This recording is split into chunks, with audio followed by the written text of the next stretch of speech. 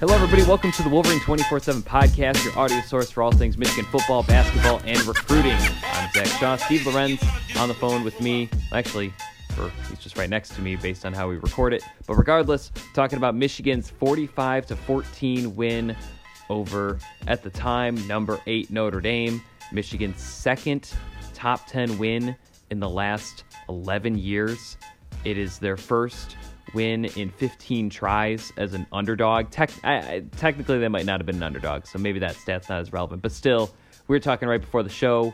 This is the first podcast we've had, really, of 2019, if you're thinking about football, that had a positive tone toward Michigan, and it was merited, not projecting. So, first real chest-pounding win that didn't have any skepticism. This is a big win. I was thinking about this. Well, stay tuned later on for later on in the segment. I'm going to ask about best wins this decade. But first, we're going to do our traditional format: 2 game balls, 4 lasting takeaways, and then 7 questions either from the listeners or a couple that I thought of as well. But first, we can start with game balls. Steve, I usually throw it to you for this. Who's getting your game ball this week? Cesar Ruiz is going to be my pick. They're, I think, again, in a 45-14. Really, basically 45-zip. Notre Dame should not have had the ball on the possession that they scored a touchdown, and then the other one was in junk time. I mean, it was a butt kicking. I guess we're not really R. I guess we got to go PG-13 on it, but. I go with Ruiz. Really kind of Michigan up front set the tone for the entire game. And again, this is sort of how we expected Michigan's offensive line to play throughout the year. Even with that, though, I mean, they dominated Notre Dame to a level that I don't think we thought they could. As far as when you consider, top 10 team. Could we have projected Michigan to win that battle up front? Absolutely. But, I mean, this was a dominant effort. Made life easier for the backs. Made life easier for Patterson. Ruiz especially, too, I think by most accounts has probably not had the year that many thought he was going to have. Definitely not the year I thought he'd have. I mean, I've always been really high on him. He looked amazing. I mean, it was definitely the best game he's played this year. Maybe the best game he's ever had at Michigan, which, he's had some good games in the past. So, I'm going to give it to him. Could be a lot of other guys. I think Jalen Mayfield also really easily played his best game at right tackle. Hassan Haskins. I mean, there's a lot of guys you could go down the list in a game like this, but I'm going to give it to Ruiz as far as maybe being the tone setter up front for Michigan. Sure. I'm going to keep it on the offensive side. That's not, Cam McGrone probably just as deserving as anybody. 12 tackles. We were looking before the show. He had 12 tackles. No one else on the team had more than 5. So he was really just someone that was everywhere for them. And so, but that said, I'm going to go, I will go with Hassan Haskins. It's between him and Charbonnet for me. Real quick note on Charbonnet, he actually is second among true freshman running backs in rushing yards so far this season, and first among true freshman running backs in rushing touchdowns. He's also second in the Big Ten period with rushing touchdowns behind Jonathan Taylor, tied with J.K. Dobbins and Justin Fields. But still, if you have as many rushing touchdowns as J.K. Dobbins and Justin Fields, and you're just behind Jonathan Taylor, you are off to a very promising start.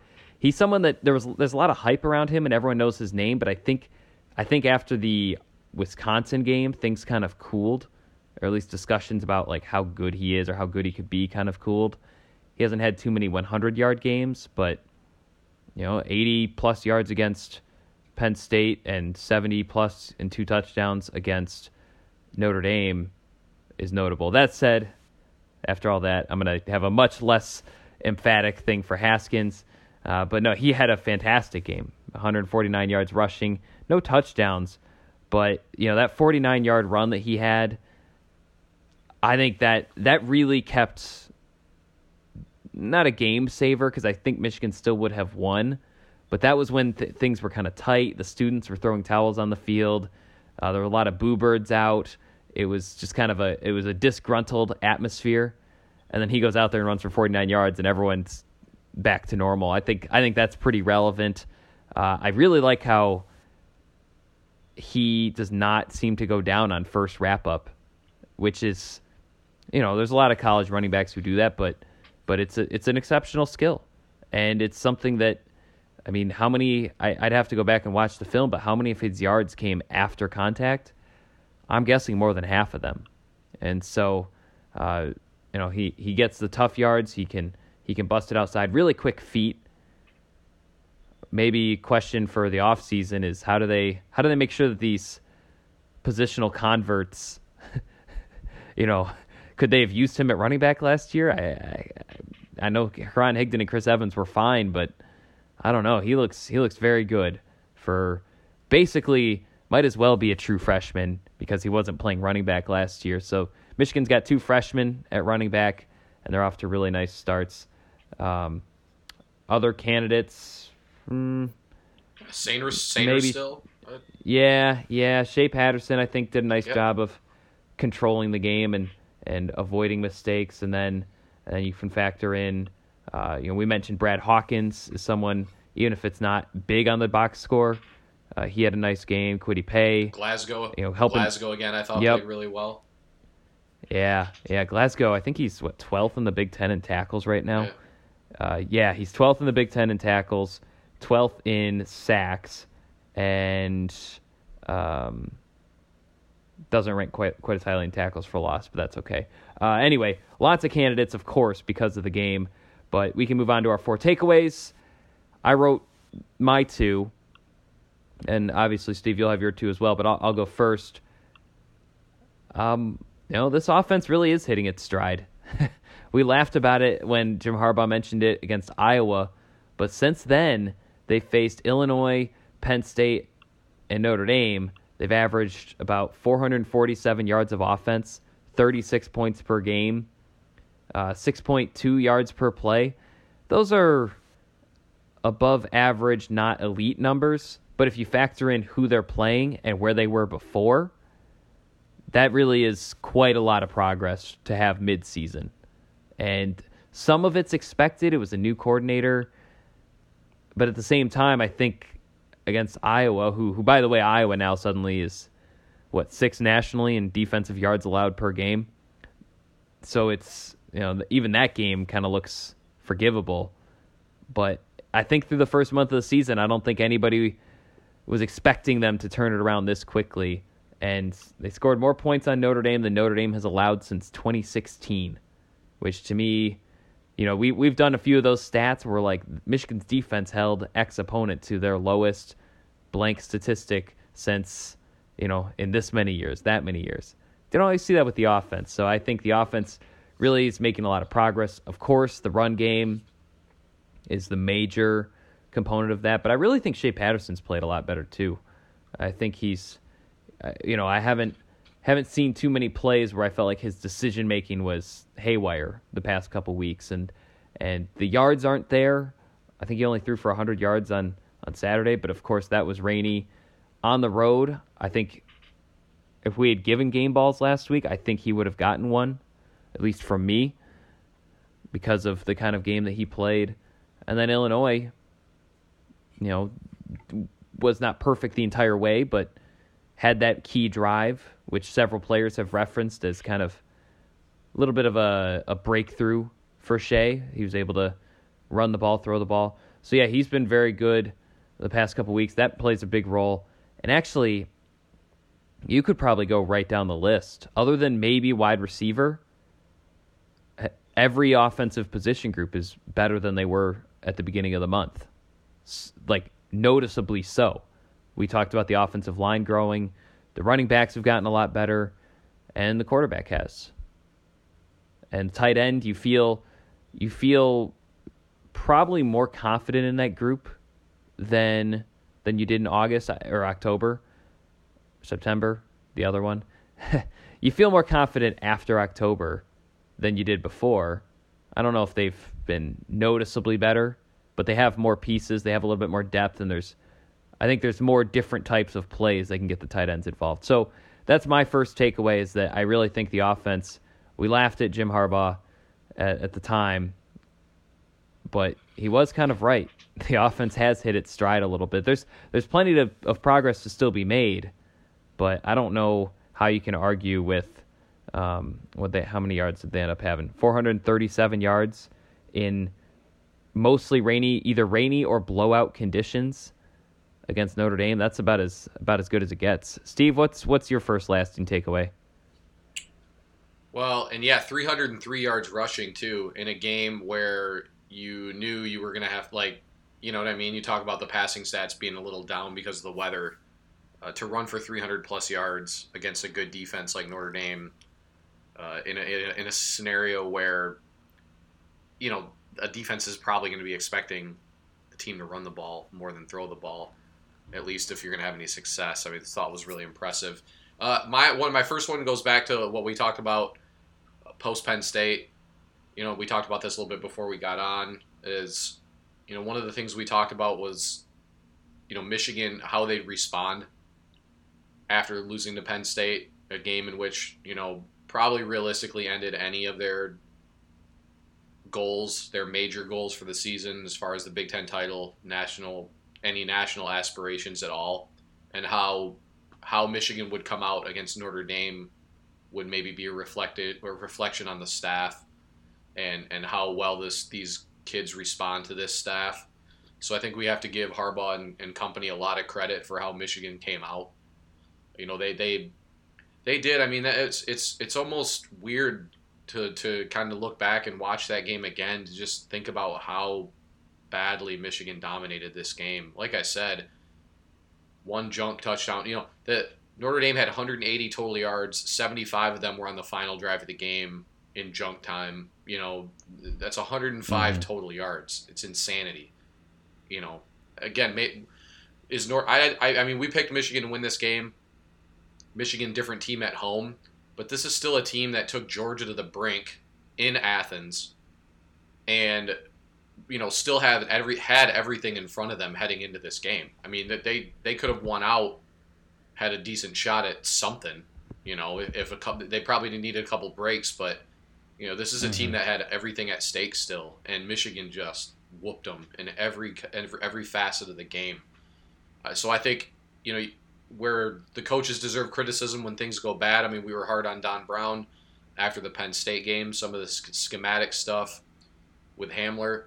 You have to give the staff as a whole a ton of credit for the way Michigan responded on Saturday. Because now you can look at it and say, you know, now there's some building blocks for the rest of the year, at least headed into the season finale. I mean, Michigan State looks as beatable as I've ever seen a Michigan State team look under Mark D'Antonio right now. Now they still have Indiana. I think is going to be that's always a weird game, you know. But hold that thought. We're going to talk about those things. Yeah. In a little bit. But that's, you know, my biggest thing is this was a building block, and I think a lot of it and the way Michigan came out is a real reflection on the coaches and the job that they did in getting these guys back up for this game. I think it was game plan was obviously A+, but execution was on a different level for them on Saturday, and that's as much, you know, that's a synthesis between the players and coaches that sometimes isn't there when the chips are maybe down or when the stakes of the season aren't the same as they were.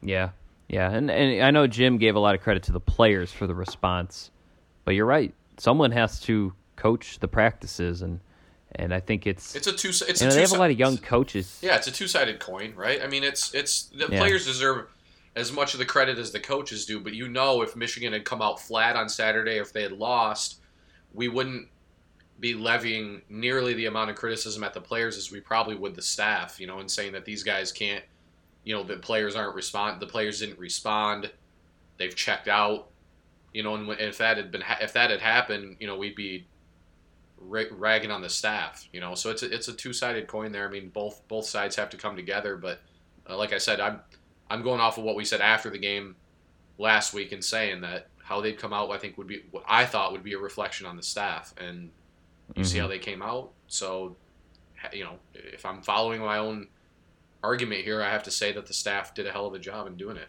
getting him ready. Yeah. A lot of reasons to come out flat, and they didn't, and that's really, really relevant. And we'll talk a little bit about the context in one of the questions that we have. My second takeaway, you kind of took the one that I wrote about on Sunday, but I think the defense, and I'll have a story on this. I think the defense is hitting it sounds almost the exact same as hitting its stride. The defense's speed is better than last year.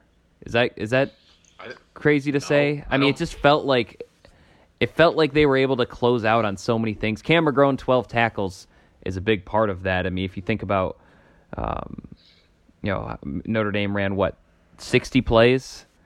I know 12 tackles isn't exactly means he made the tackle in 1 out of 5 plays, but he was in on a lot of them. I think he's a big part of that. Glasgow has a lot of speed at linebacker, a converted safety. Brad Hawkins, I think, really good speed on run plays. I almost want to go back and look and see more of his coverage on Hamler to see if that was speed or preparedness, because it just seemed like he was able to close out on things. It is worth noting Notre Dame lost its starting running back to injury after the first half. But, I mean, all these receivers, they were all covered. There were a couple instances I remember guys being open. But, yeah, it just felt like every angle, felt like every opportunity Notre Dame almost had for a big play, Michigan closed out on it. I think they had, 2 plays over 20 yards in the entire game? Yeah. Out of 60? Yeah. That's crazy. That is insane. And I think the average nationally is about 5.5 per game. So I guess it's not that crazy, but at the same time, this was supposed to be a Notre Dame team that was a little bit more driven by its offense. And they have playmakers. They recruit at the same talent level as Michigan. I'm sure this season will be looked back a little bit as a transitional season for Notre Dame, just because their defense didn't have that many pieces, but the offense did. The offense, we talked about all the different receivers they have. Very, very quiet night for the Fighting Irish. I think Michigan's defensive team speed, the mental discipline, the NFL caliber talent, I think that's still being built back up from previous seasons. But yeah, I think the speed was on full display, and I think who's still on the schedule. I think there will be a game where that's a really relevant component in terms of pulling off that win. So that's something else that's sticking out to me. Last takeaway, what's still on your mind about this game? Well, still, to continue on your point a little bit, think about this. So Claypool had 2 for 42. McKinley had 2 for 42. Both of Claypool's catches were circus, to his credit. Amazing grabs that were both probably covered about as well as you could. Both of McKinley's catches were on the junk drive at the end of the game for a touchdown. So you're, as far as strictly at receiver, you're basically talking... Yeah, that's it. Because all their other receptions were by tight end or running back. So you're basically saying at receiver they gave up 2 circus grabs to Claypool the entire game. That's on 9 targets, by the way. That's impressive. I don't care how you cut that. That's an impressive number against any team. Let alone a team as talented as Notre Dame. So yeah, that's that team speed. I think Daxton Hill also kind of plays a big role in that. It hasn't shown up in the box score yet for him, but when you see him out there, it's evident. Ambry Thomas, another one who's strictly speed speaking, is lightning fast. Uche. They do have a lot of big time athletes in the defense. My other takeaway really is I like it when the 3-star guys do really, really well. And one guy who's always gotten way too much flack, in my opinion, is Jay Harbaugh. as far as Michigan at running back, the effect. I mean, he coached Michigan's first 1,000-yard rusher in Higdon, and I don't know how long it'd been since Toussaint, I believe, was the last one before that. Charbonnet is Denard technically, right, but yeah, Charbonnet back, looks like the best freshman back in the country right now, and is like you said, second in the conference in touchdowns, and really, didn't play 2 games pretty much that he was either not a factor because of game scenario. We talk about Wisconsin, and then sat out against somebody in there. Like, did he not play against Rutgers? I don't know. He's been either way. I thought he played every game, but it was under 10 carries and very limited. Yeah. And then you talk about a guy like Hassan Haskins, who, looking back, it's kind of funny because he was recruited at running back, switched to linebacker, back at running back. You see him now and you think, why did they switch him in the first place? Especially when you look at how deep they look like they're at linebacker right now. You kind of wonder. Right. At the same time, though, props to Michigan's evaluations in a lot, as offensively and defensively right now, because a lot of the guys that are starring for them were guys that were sort of those take a shot type guys that people like to throw a fit about when they're recruiting them.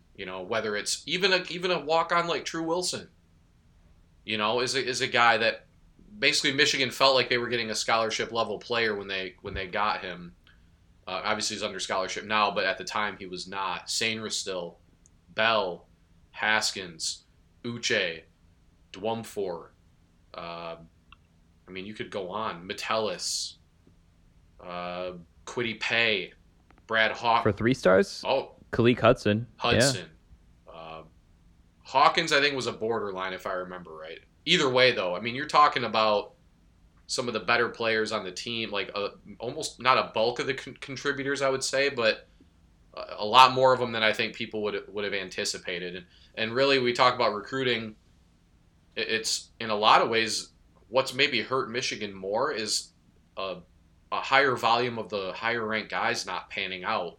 I feel like if you go up and down the list, the last 3 or 4 classes, they have struck on a lot of those mid-level 3-star guys that they identified early or late. If we're talking about Haskins and Bell, those are both guys that Michigan kind of found, sort of true diamonds in the rough. I expanded it a little bit, but credit due to in my opinion, to Jay Harbaugh for, Michigan's all of a sudden, in a matter of 3 weeks, Michigan all of a sudden, running back went from not a massive weakness, but just a position of major question mark. You consider Christian Turner struggling early with the fumbles and the blitz pickups. Him and Charbonnet were supposed to be the 2 guys. Now all of a sudden you have two guys technically with 4 years of eligibility left who look like studs at the running back position. And now the future at that spot is brighter for Michigan than it's been since I can remember. Not to mention you add a guy like Blake Corum to the mix next season, who gives them a different dynamic than either of the other 2 guys. You talk about Haskins and Charbonnet in particular. Corum gives them a different dynamic from that spot as well. So, props due to Jay Harbaugh, but also, like I said, the staff as a whole. A lot of really good evaluations that are really paying off for them in big spots. Sainristil, again, another one, 73 catches or 73 yards, a touchdown. Looked like a guy out there, kind of the guy that we'd read about this spring or wrote about this spring. As a guy that was going to make an instant impact in the offense. So that's one of my takeaways. It's like every week, it's becoming clearer and clearer that I watch around college football, and sometimes it's kind of funny to me. I don't ever really post about it, but it's funny to me watching other teams around the country thinking how Michigan was really. It's not just that they offered the guys that are playing really well, but some of the guys who were like top type targets for them have like really panned out at their respective programs. Like I look at a guy like Isaiah Spiller at Texas A&M, who's walked into campus down there and is their number 1 back and looks like a stud. He was a guy that Michigan loved.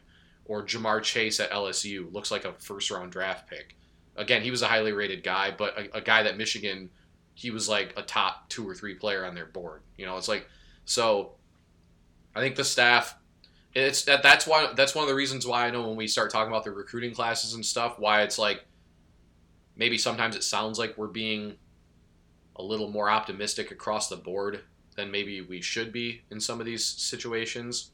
But I just, the more you watch around college football and what we see with Michigan on the field and who's making plays for them and who's going to play in the pros off of this roster, I just think there's confidence that they know that they actually do a really, really good job of evaluating not just the upper tier guys, but some of those other guys that, you see those 86, 87, 88s in recruiting classes, and it feels like more and more of those guys are panning out for them, and it just lends credence to the idea that they know what they're doing with their evaluations and know how to build a roster. Sure. Yeah. Do think there was some optimism before 2017 and 18 for Higdon and Evans. People felt pretty good about that duo, but still. Well, but Higdon only had 1 or 2 years. Like these guys, like this is, yeah, like you said, these are 2 freshmen, and they have another top. Well, I mean, I don't say it often. I think Corum is not ranked nearly high enough. I mean, there are guys I feel like should get a bump, but Corum is a guy who I think is a top 150 at least. We have him like just at the tail end of the top 24/7. I guess it's not. Maybe I don't know. Maybe not the optimism per se from the position, but just the future is the foreseeable future is brighter than it's ever been. I mean, we could. Yeah, and Christian Turner's a redshirt freshman too, so it's. Not... this is not forget about him. No, because he actually looked good when he looked good when he came in, as well. I think for him, it's just gonna be a matter of. It's ironic. I think actually just running the football is the easy part for him. I think it's as the season's shown, hanging onto the football and being an asset in pass protection are the two. Biggest things for him to find his way back onto the field. But obviously there's a clear top 2 now. I mean, is Haskins, somebody compared on our board, I was our board, or I saw it, compared Haskins to like a faster Devion Smith. He's faster. He's faster than Devion Smith. There's no doubt about that. I don't know if he's quite the pinball that Smith was, though. I'll tell you what, though. You talk about that play. Yeah, there was, about 5 minutes left in the third quarter after Notre Dame had scored that long run. That first hit he took about 20, 25 yards downfield, that immediate burst that he had after breaking free, that was really impressive. I mean, that's that you can't teach kind of stuff. That's just athleticism, straight up athleticism. So, yeah, it's weird, man. 3 weeks ago, we were barely talking about him. Now he looks like a guy who's got one of the higher ceilings of any player on the roster, And so, I don't know. It's been pretty impressive. Yeah, him and Cam are grown. If Michigan can figure out how to identify these players a few games sooner as players who need to get on the field, you wonder. But anyway, let's jump into questions. First one comes from Chad Smeaton. We kind of discussed this. Or no, we didn't discuss this one. Have Harbaugh and Warner taken back the majority of the Michigan offensive play calling from Gaddis? The last 2 games sure tend to look that way. Neither of us know. I tend to not think so. I know people are pointing to the pin and pull and some of the 2018 running sets.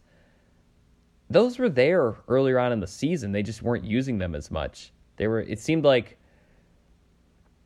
Middle Tennessee especially, it seemed like they were just trying a whole bunch of different things.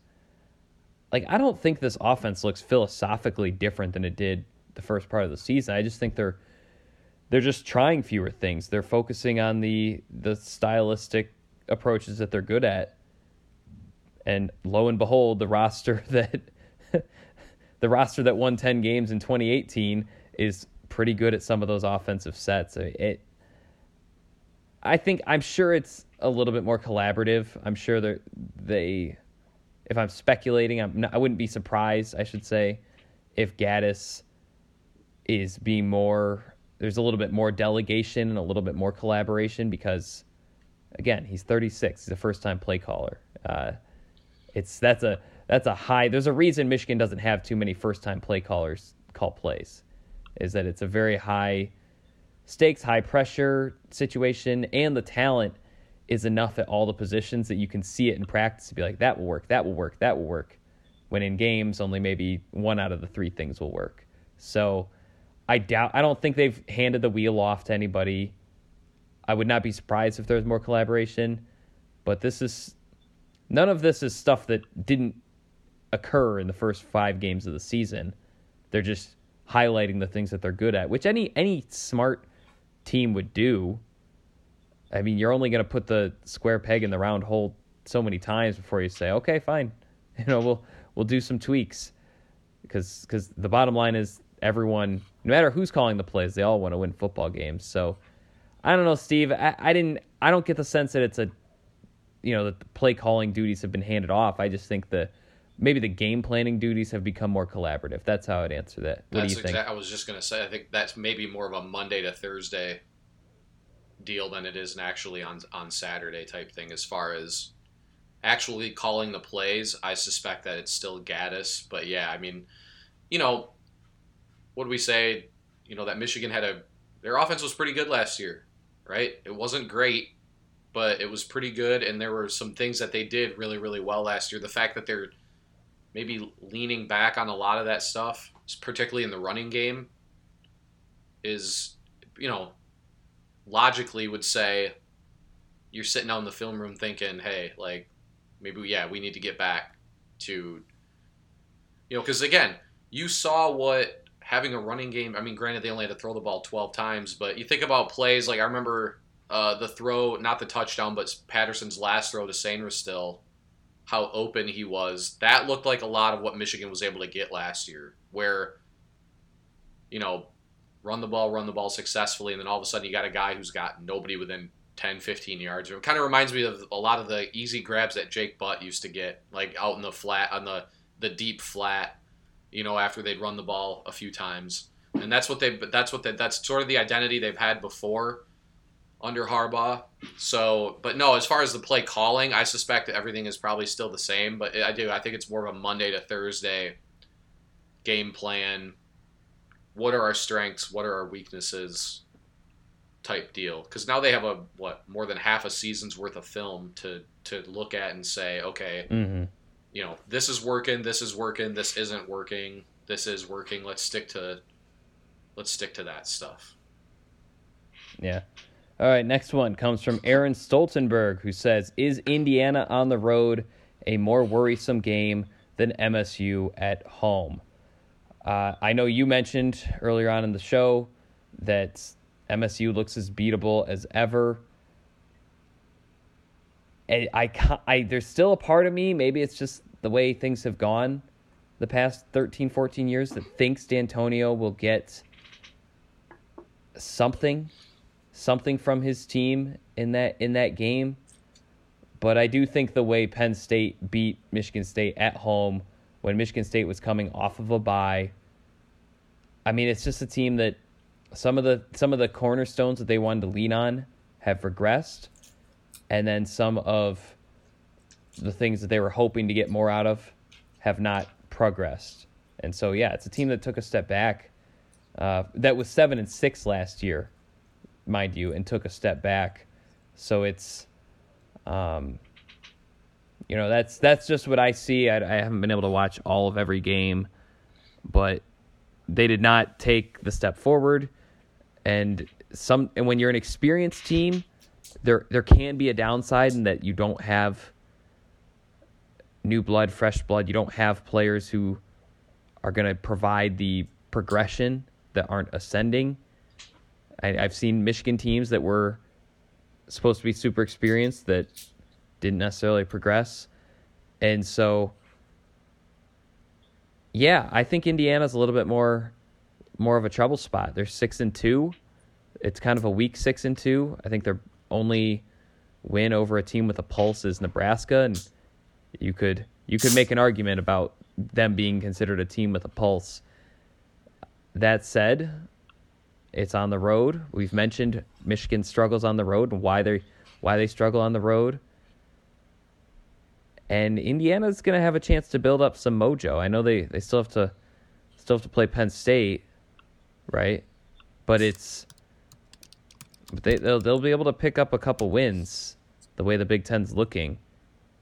So they might be in that 8-2, 7-3 territory by the time that game comes. And then suddenly, does Indiana have a crowd that is, creates a little bit of a struggle for Michigan?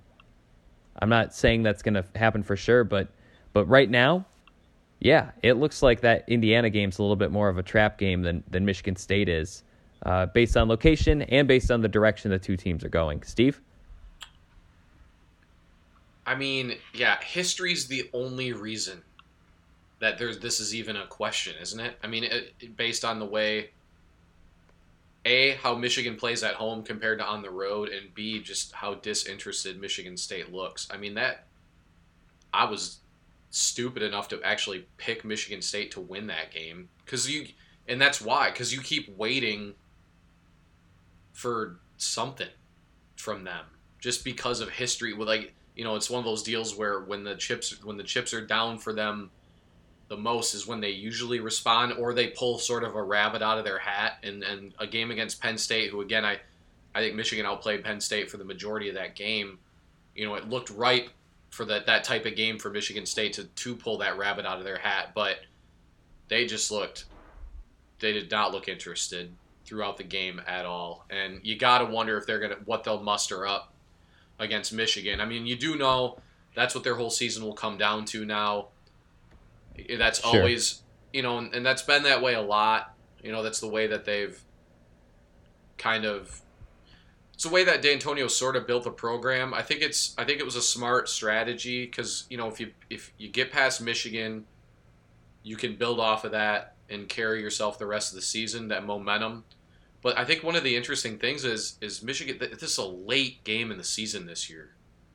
And I mean, this is the latest they've played Michigan State that I can ever remember. I mean, when's the last time they played Michigan State in November? It's almost always in October, isn't it? Let Right. alone, second week of November, third week of November? So, I'd have to say Indiana just because more about Michigan than Michigan State, and the idea that, yeah, Michigan has not proven they can play complete quarters on the road yet. And they showed they can beat, I mean, Notre Dame's a better football team than Michigan State, and Michigan just annihilated Notre Dame. So, again, just going off of the context that we have, you have to answer Indiana at this point. Granted, we know Michigan State beat Indiana, but that game was in doubt until the very, very end. And, Indiana's quarterback, what was he, 30 for 35 or something? I mean, he shredded them apart defensively. So 33 for 42 for 286 yards and 3 touchdowns. Michael Penix there you Jr. go. So, I'd have to. I did not think I would answer that this way, even after I saw the question. But I don't know. This does not look like the same Michigan State. I know they went 7-6 last year. They at least and they did have a lot of injuries last year. But man, I mean, they've just not answered the bell. Their defense has not been as good as what people advertised. I think Willikis has really kind of been a non-factor, at least in the last 3 or 4 games, which granted, you're playing Wisconsin, Ohio State, Penn State. That's a rough stretch for any team. But lost to Arizona State. We just talked about they struggled against Indiana. It's not as if they've looked impressive. I don't know if they've had a game all year where they've really looked super impressive outside of Western Michigan, which, whatever. So, yeah, I don't know. I'm going to have to say Indiana, though. Michigan's different on the road until they prove otherwise against anybody with a pulse. I think you have to say they're going to have an easier time at home than they will on the road. Introducing the two-way V4, where groundbreaking fuel cell technology meets fresh foam cushioning for the ultimate performance. With fuel cell, each step feels explosive, delivering unparalleled energy return. Paired with fresh foam, experience maximum comfort throughout the game. Its lightweight textile upper offers support and breathability without sacrificing agility. Whether you're hitting the clutch shot or locking down the opposition, the two-way V4 gives you the tools to play at a high level. Learn more and purchase the two-way for yourself at newbalance.com. Yeah, Indiana, for those curious, has a little bit of a Minnesota schedule. You know, they played Ball State, Eastern Illinois. They played Ohio State and lost by 41. Then they played UConn. So that's 3 automatic wins. Then they played at Michigan State, lost. Then beat up on Rutgers, barely beat Maryland, and barely beat Nebraska. And then they have Northwestern next week. So they'll be 7-2, but it'll be kind of a, well, I assume they'll be 7-2, but it might be kind of a softer 7-2. Then they play Penn State, Michigan, and Purdue. Credit to them for winning, but I'm not sure which of those games, maybe Nebraska, which of those games I would have predicted them to lose heading into the season. Anyway, next question coming from Kevin DeHaven. He said, the way this team looks Saturday, it feels like things are starting to fall together. Do you think Michigan gets through the season with no coaching changes? Something that has not happened in the Harbaugh era. That's an interesting question. I think it would be hard.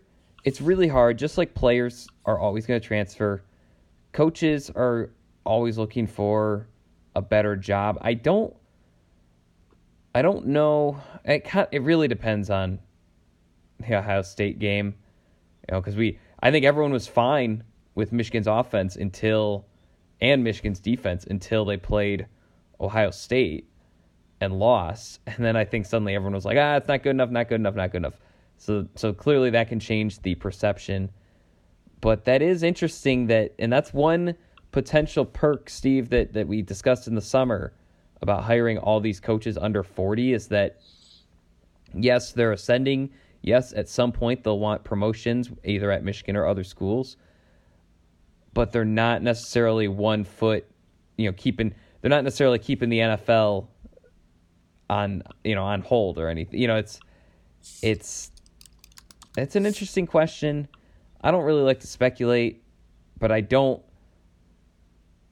know. I mean, let's do realistic scenario. Let's say they're 9-3 and they compete with Ohio State. I don't know which areas you're pointing at and saying X coach or X position group needs to play better. I don't know. I think you could tentatively look at it that way. Easy, not speculating is kind of weird with 4 games left. But it does seem like there's a little bit more stability and chemistry, more parts that fit together among the assistant coaches. Less confusion. I never understood why Michigan made who's calling the plays such a ginormous secret. Or they said it was Harbaugh, but then it was like they would constantly tiptoe the question publicly. It was always kind of weird. A little less weird this time around.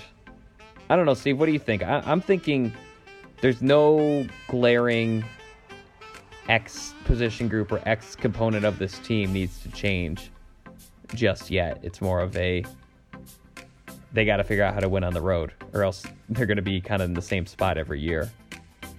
Yeah, I mean, any projected, in my opinion, at least as things stand now, any projected coaching change would be born out of an opportunity that arose for one of the current assistants. I don't think it's, again, unless they come out, let's say against Michigan State or Indiana or Ohio State and lay a massive egg, and then, I don't know.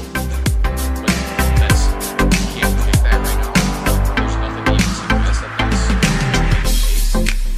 case. So, I'd have to look at it being an opportunity. Because again, I mean, you see what they do defensively.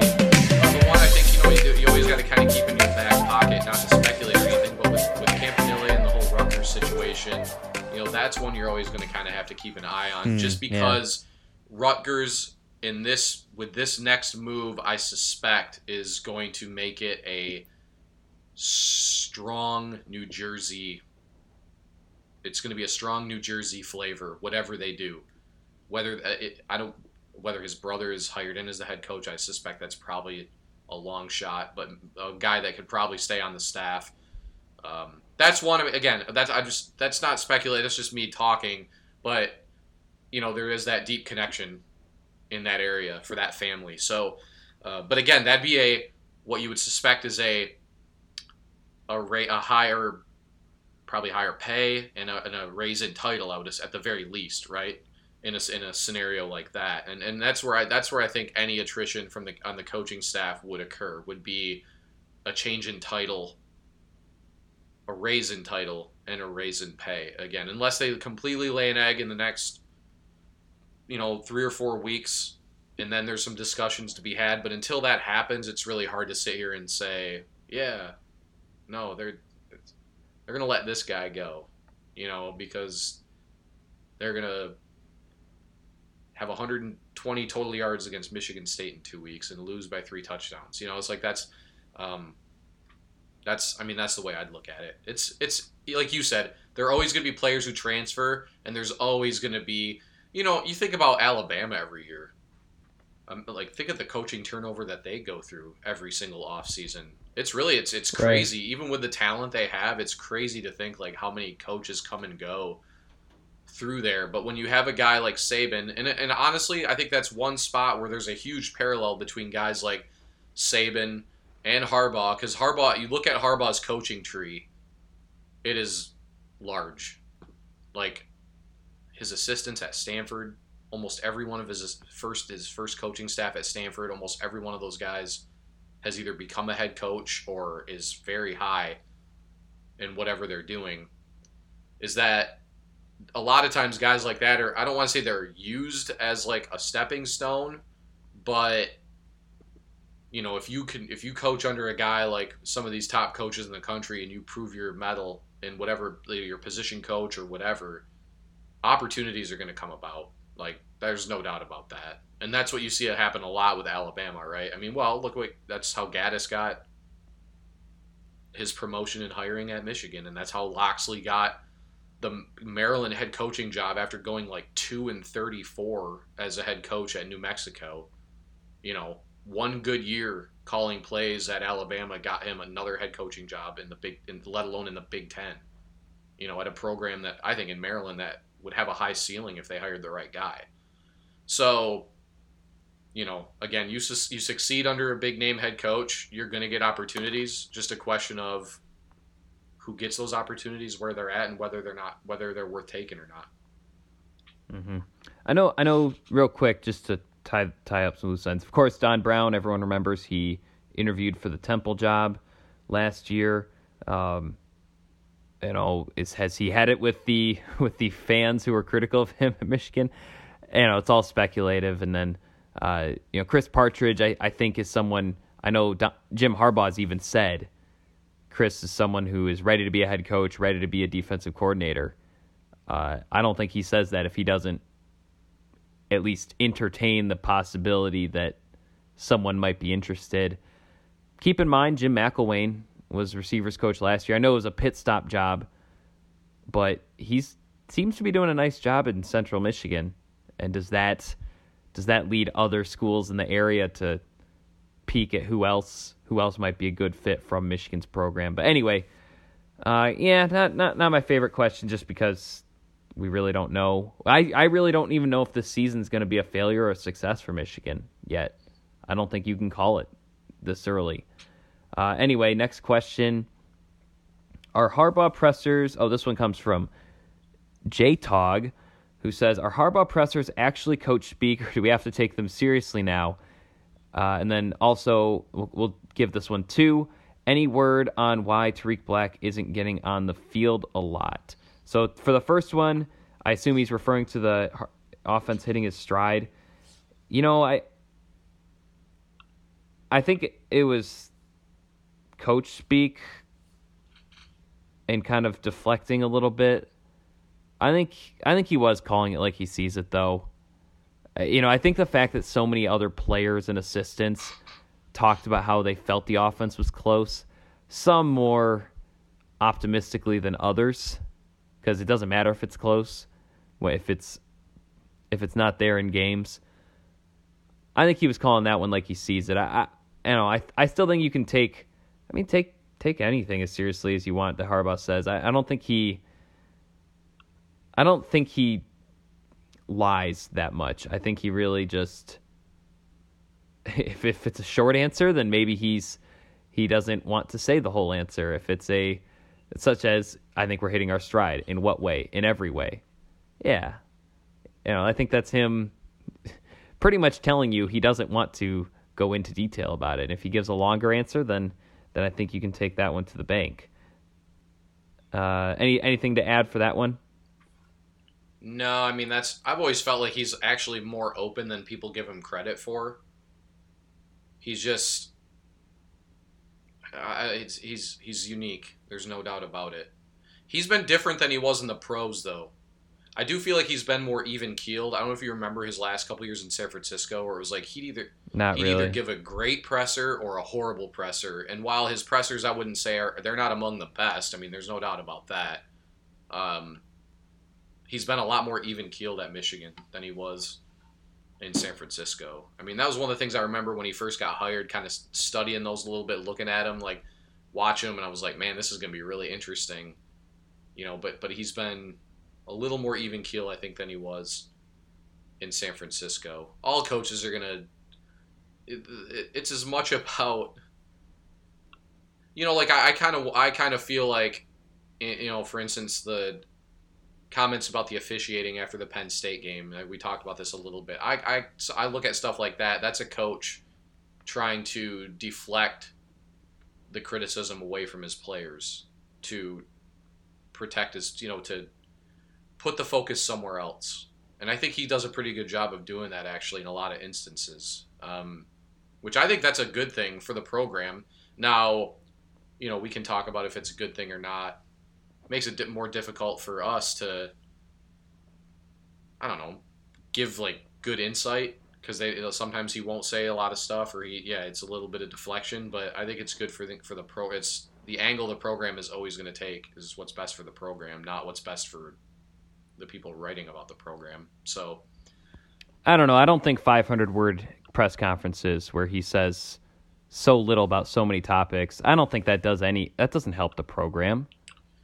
You see other teams, Dabo talks extensively. You see Lincoln Riley's pretty insightful and talks extensively. Ed Orgeron is goofy, and I can barely understand him, but it's not like he's like this. It's not like he's keeping top secret files here. Ryan Day's a really good press conference person. I don't know. I see where you're coming from, where I don't think he's like this awful pit. I understand the background behind everything he does. I don't think you can say Jim Harbaugh attacks goes about these press conferences because that's what's best for the program. I don't think it's productive. I think it's just stylistically how he wants to do it. Well, it's not. No, I'm talking about not every presser that he goes out for. By the way, all those coaches that you mentioned right now are they're all undefeated and have no very little. Well, maybe not Lincoln Riley anymore, but But Jim's like this when they're undefeated too. Yeah, I think he tries to do what he can to keep any criticisms in-house and not create any more than what, because the press has a way, again, this is where maybe we disagree here. I just feel like nationally, especially, that Michigan is just covered so differently than most programs. Where you have AP poll voters who still have Michigan ranked behind Notre Dame and Iowa. There was just one. And he's like a complete jabroni. Yeah, Mark Wicker. But still, you get what I'm saying. I was like, is there another? There are a few programs in the country where that would ever even happen with anybody, jabroni or not.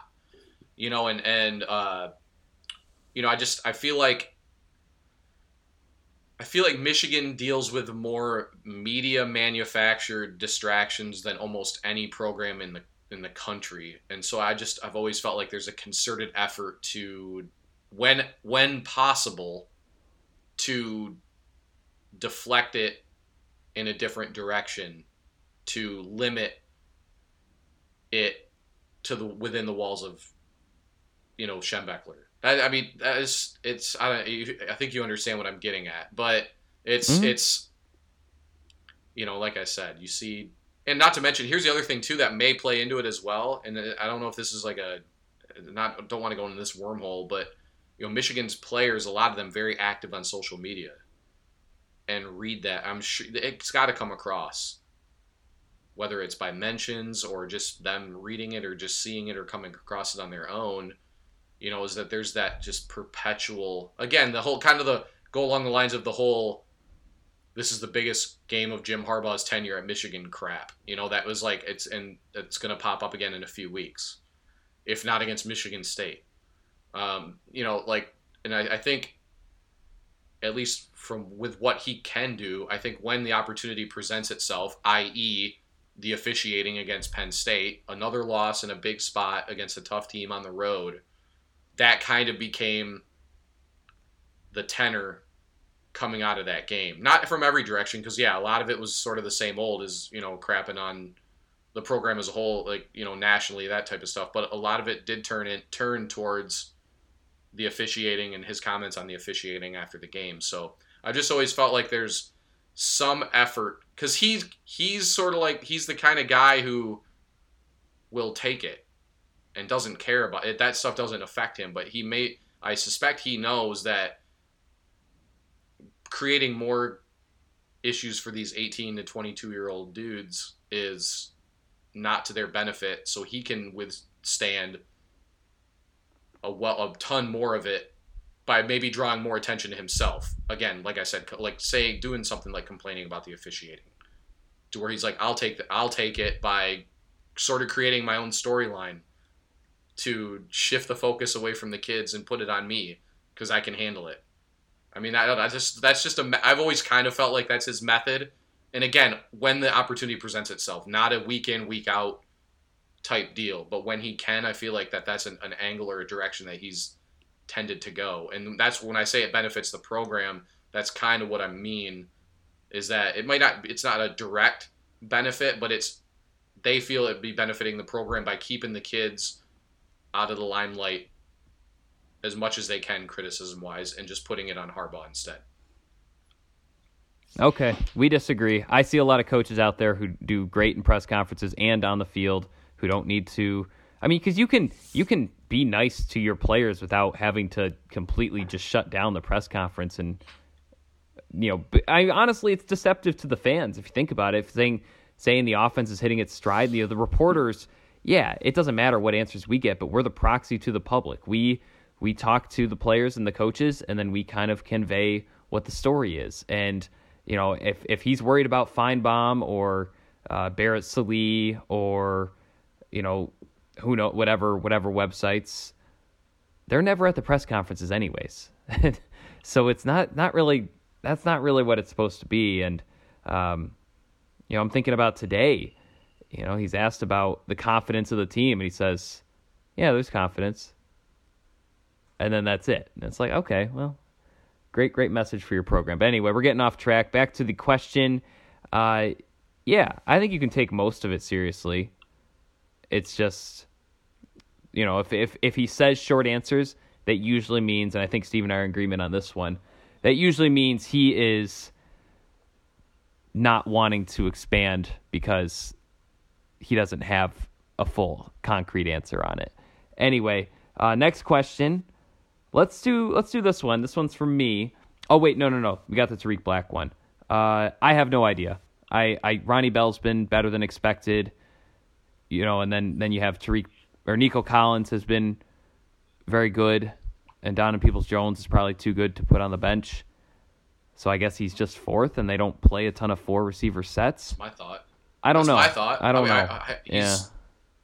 How do you say that there aren't, that those three would you not put those 3 guys ahead of him right now on the depth chart if you're, it's like, this still again? I feel like a question like that is still more of the people just refuse to believe that Ronnie Bell is that good.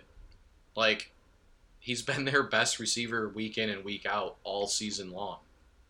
He's obviously one of the top 3, and so with Black, yeah, you'd have to. How do you not look at it and think he's probably the fourth guy right now?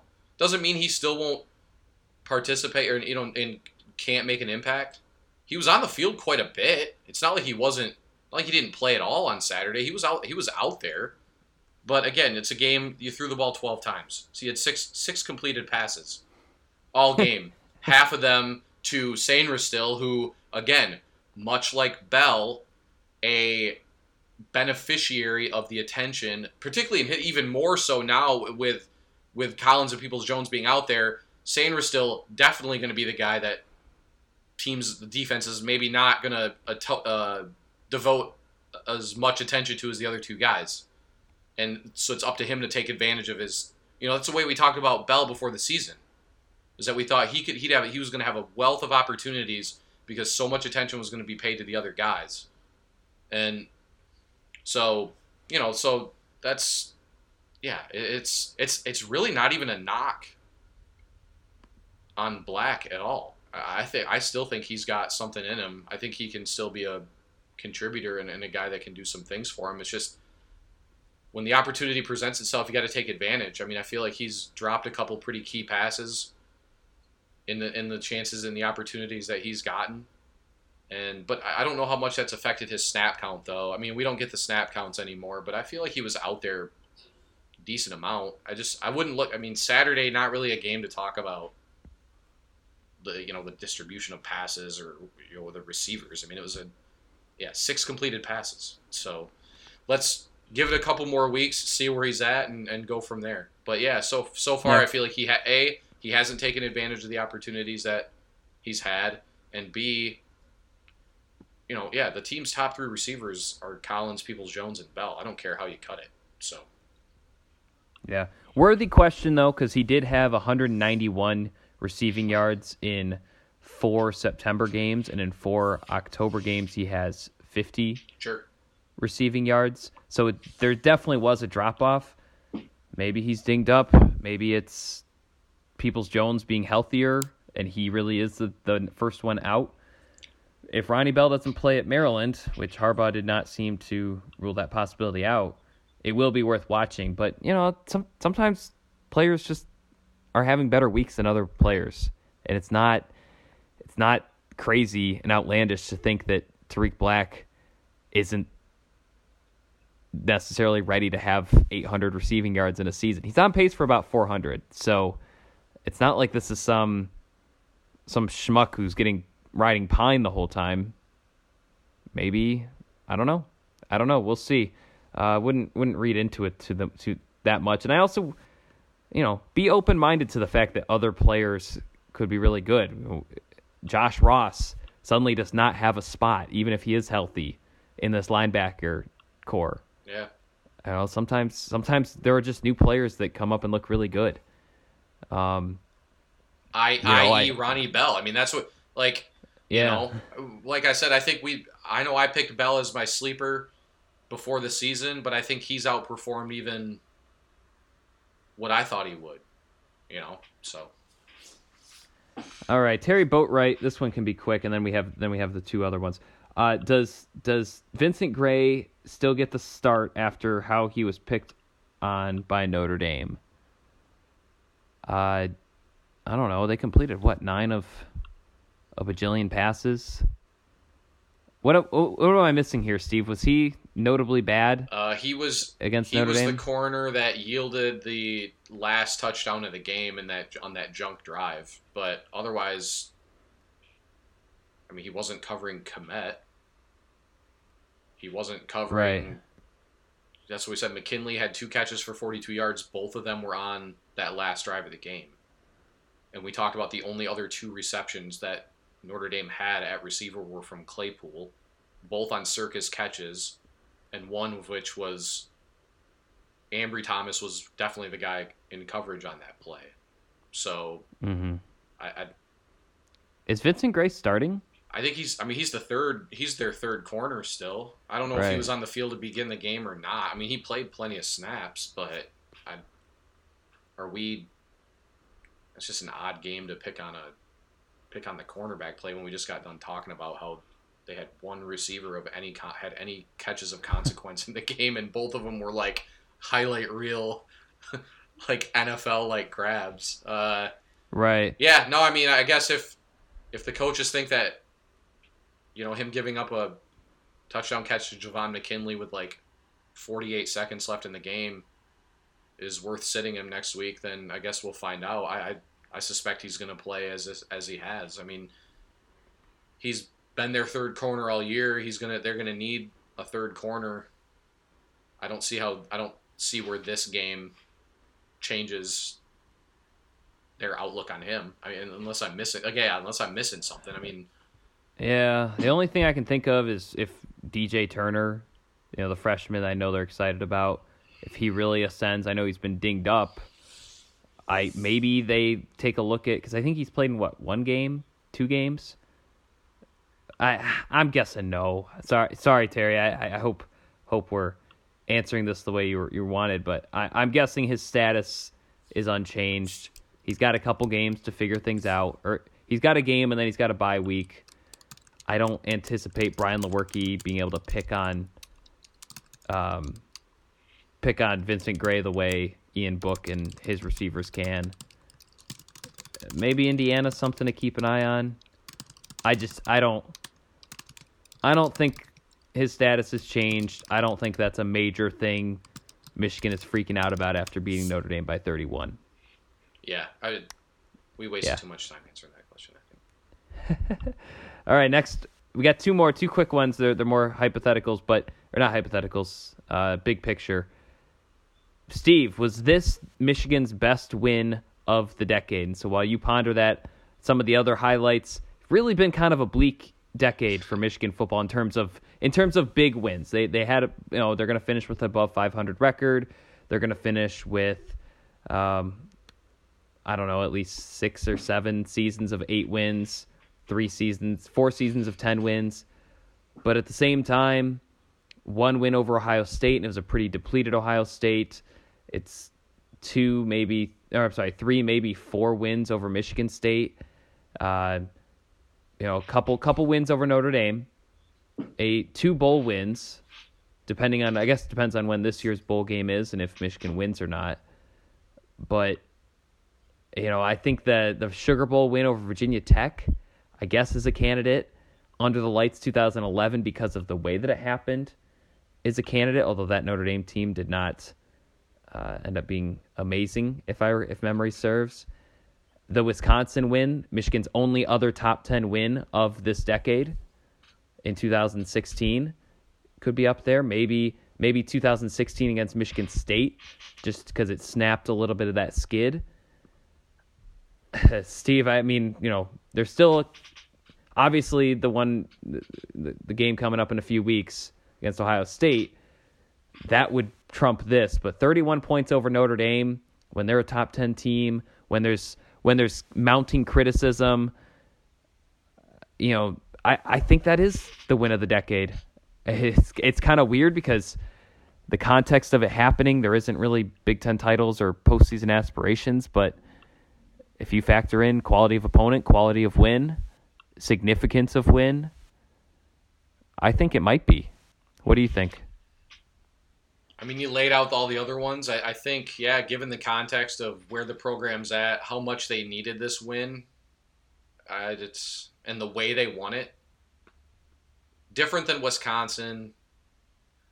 You could argue the Penn State in the same season, because that was a game where it's to look back and think that same Penn State team would win the Big Ten is crazy when you consider Michigan probably could have put up 70 points in that game if they'd wanted to. I mean, I think they pulled their starters halfway through the third quarter. I'd have to go with this game, not just in who they beat, but how badly they beat them and just how impressive they looked. I mean, that's one of the more impressive Michigan wins on a big stage I mean, you could go further back than a decade. I mean, that's, we'll see how Notre Dame finishes out, but that was, again, I keep going back to the fact that Notre Dame easily could have beat Georgia in Georgia.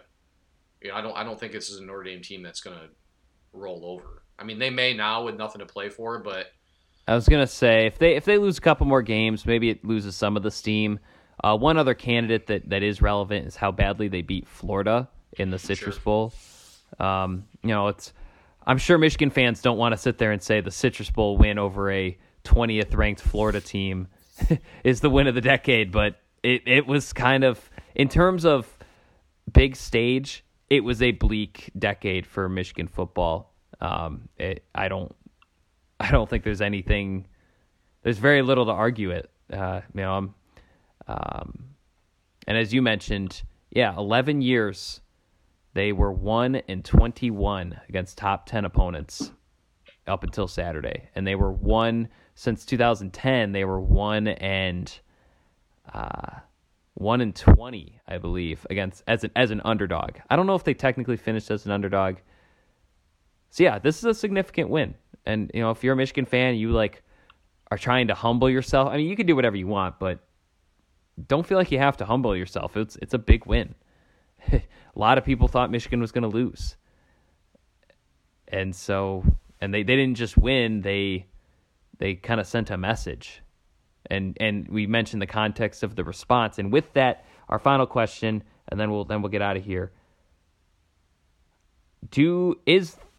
Okay, I'm going to try to ask this. My roommate asked me this the other day. He said, do you think that there is a chance Michigan can continue improving and beat Ohio State? As a rule, I don't like to rule things out. That's a good way to look foolish and wrong. I think it's not out of the question. They have to improve a lot, though. I mean, they really have to start. That passing attack probably needs a couple games where they're really just striking fear into opponents, or else Ohio State will just stack the box and make Shea Patterson beat them on November 30th. I think the defense, if they can avoid big plays for 3 more games, then I think you can believe that they've made the improvements. They've made the progress.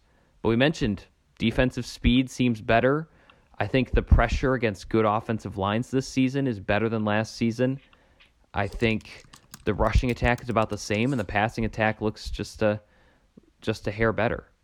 And so does the offensive line, does the big play defense. There's a couple things still, but they do get them at home, and Michigan showed this weekend that they can be a different kind of beast at home. They're now 28-4 in home games under Harbaugh. Granted, 0-2 against Ohio State, but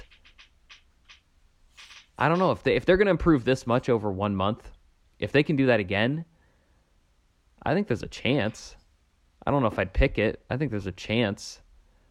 What do you think? I mean, we saw Wisconsin lost 38-7 to Ohio State, which Wisconsin doesn't look the same as it did when they played Michigan, but that's pretty bad. I mean, this is a team that might have the most dangerous player on offense and defense in the entire country.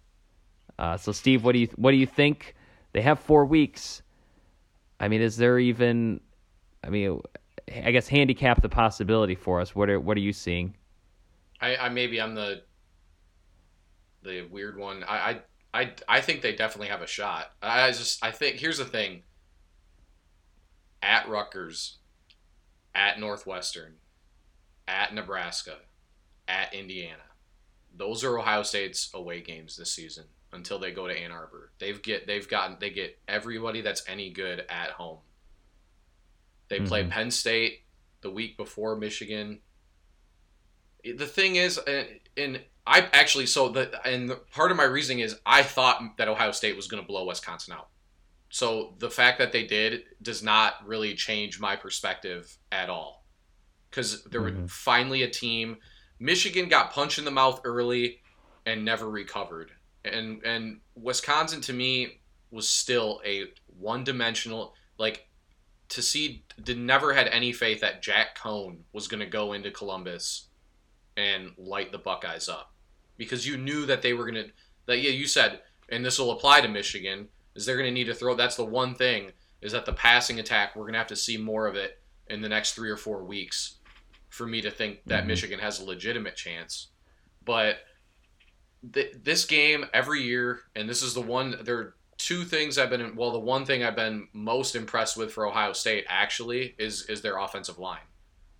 Now, you know, Fields and Young's probably the best player in college football. I mean, there's just no doubt. I mean, the way he played on Saturday was insane. I mean, haven't seen a guy. He's a guy that the mom or dad or the mom who like doesn't watch football much could sit down and watch that game and see that even when he wasn't the guy making the tackle or the sack was impacting the way that Wisconsin had to run their offense. So yes. You really could say 3 because Dobbins could be the best back, one of the 2 or 3 best backs in the country as well. Not just Fields and not just Chase Young. But up front, and this is where Ohio State, it's always been my opinion that the biggest reason Ohio State has dominated Michigan the last however many years is because they always seem to win the battle up front. Ohio State's offensive line almost always, you know, 16 was kind of the outlier where Michigan had like 20 tackles for a loss or something, like 8 sacks or something. I think athletically, Michigan's defense is starting to really, you talk about how much they're fast and how they're really starting to round into form. They're different defensively than they have been the last couple seasons, in my opinion. They are. They're quicker. They look faster. I think they can give Ohio State problems. I want to see what Ohio State, and again, this may not happen to them. I mean, they've looked that good so far, but I want to see what happens when Fields makes a mistake, or when he's hit in the mouth. You know, like legit hit and put into the ground a couple times. I want to see how he reacts. You know, they've really not had to deal with that yet. I think Michigan State, actually their front four played really well for like about a quarter. And then Wisconsin's front four played well for about a quarter. And then Ohio State's offensive line really started to take over the game. And that's why I think they've been the catalyst for a lot of what Ohio State has done. Because Fields, much like you think about Michigan's game against Ohio State last year, where I don't even think Haskins was touched by a Michigan defender the entire game. Fields is getting that same amount of time, not just to get outside the pocket and make plays with his feet, but when he does just sit back in the pocket, he's had oodles of time. So I don't think there's any team in college football that's unbeatable this year. Ohio State, I don't know. Who would you have as number 1 right now? Would you have Ohio State as number 1? I would put Ohio State number 1. Yeah. I think they're just a little bit more complete because LSU ends up in some of these shootout games. And I get a little, Ohio State, yeah, they have to do it on the road against a team with a pulse. And I'm not, again, I would probably have Ohio State 2. LSU has probably beaten 3-4 better teams than anybody that Ohio State's beaten. We look at Wisconsin, who, again, they just lost to Illinois. Wisconsin actually looks a lot like what Michigan's problem has been. They look like world beaters at home and can't do squat on the road, right? I mean, that's, again, Illinois, I know Illinois beat Purdue, and Illinois actually looks like they have something going on, but like I said, I expected Ohio State to blow Wisconsin out, so I'm not all in saying that they're going to that Michigan has no shot in that game. You know, if it was in Columbus, I don't think Michigan would have a shot, but Michigan's been they've been great at home. They've been different at home. So until then, I don't know. I feel like Michigan matches up with them, like on defensively at least. I think Michigan matches up with them definitely better than anybody they've faced so far, for sure. You know, so we'll see. I like that discussion, though. It's a good time to have it. I mean, Michigan coming off a great win, Ohio State obliterating Wisconsin. I think it's a good time to have this conversation. Because the thing is, here's the thing. I think Ohio State is going to blow Penn State out, too. Because I just don't – it's in Columbus, and I'm still not that sold on Penn State. I mean, You know, Mm-hmm. I don't know. So Yeah. Well, you know, if you're listening to this and you think it's just Looney Tunes, go back to after the Wisconsin game and ask, do you think Michigan has a good chance of going 9-2 in its first 11 games, beating Notre Dame by 31, beating Michigan State, and coming a drop pass away from tying Penn State on the road, plus a win over Iowa? If you thought that was, I mean, I think a lot of people thought that was Looney Tunes. And so credit to Michigan. They're 2/3 of the way through the season. Not where they want to be at 6-2, but I do think in the context of things, it could have been a lot worse. And there is credit due when a team responds like that to having their title aspirations stripped away. It's all about pride and rivalries and winning football because you like to win football now. So, and they did that. Done it once. We'll see what they can do this week at Maryland. We'll have the preview for that in just a couple days. But for Steve Lorenz, I'm Zach Shaw. This has been the Wolverine 24/7 podcast. Hope you had fun. Hope you learned something. Check out all of our stories at themichiganinsider.com and michigan.247sports.com. And we will see you later on this week.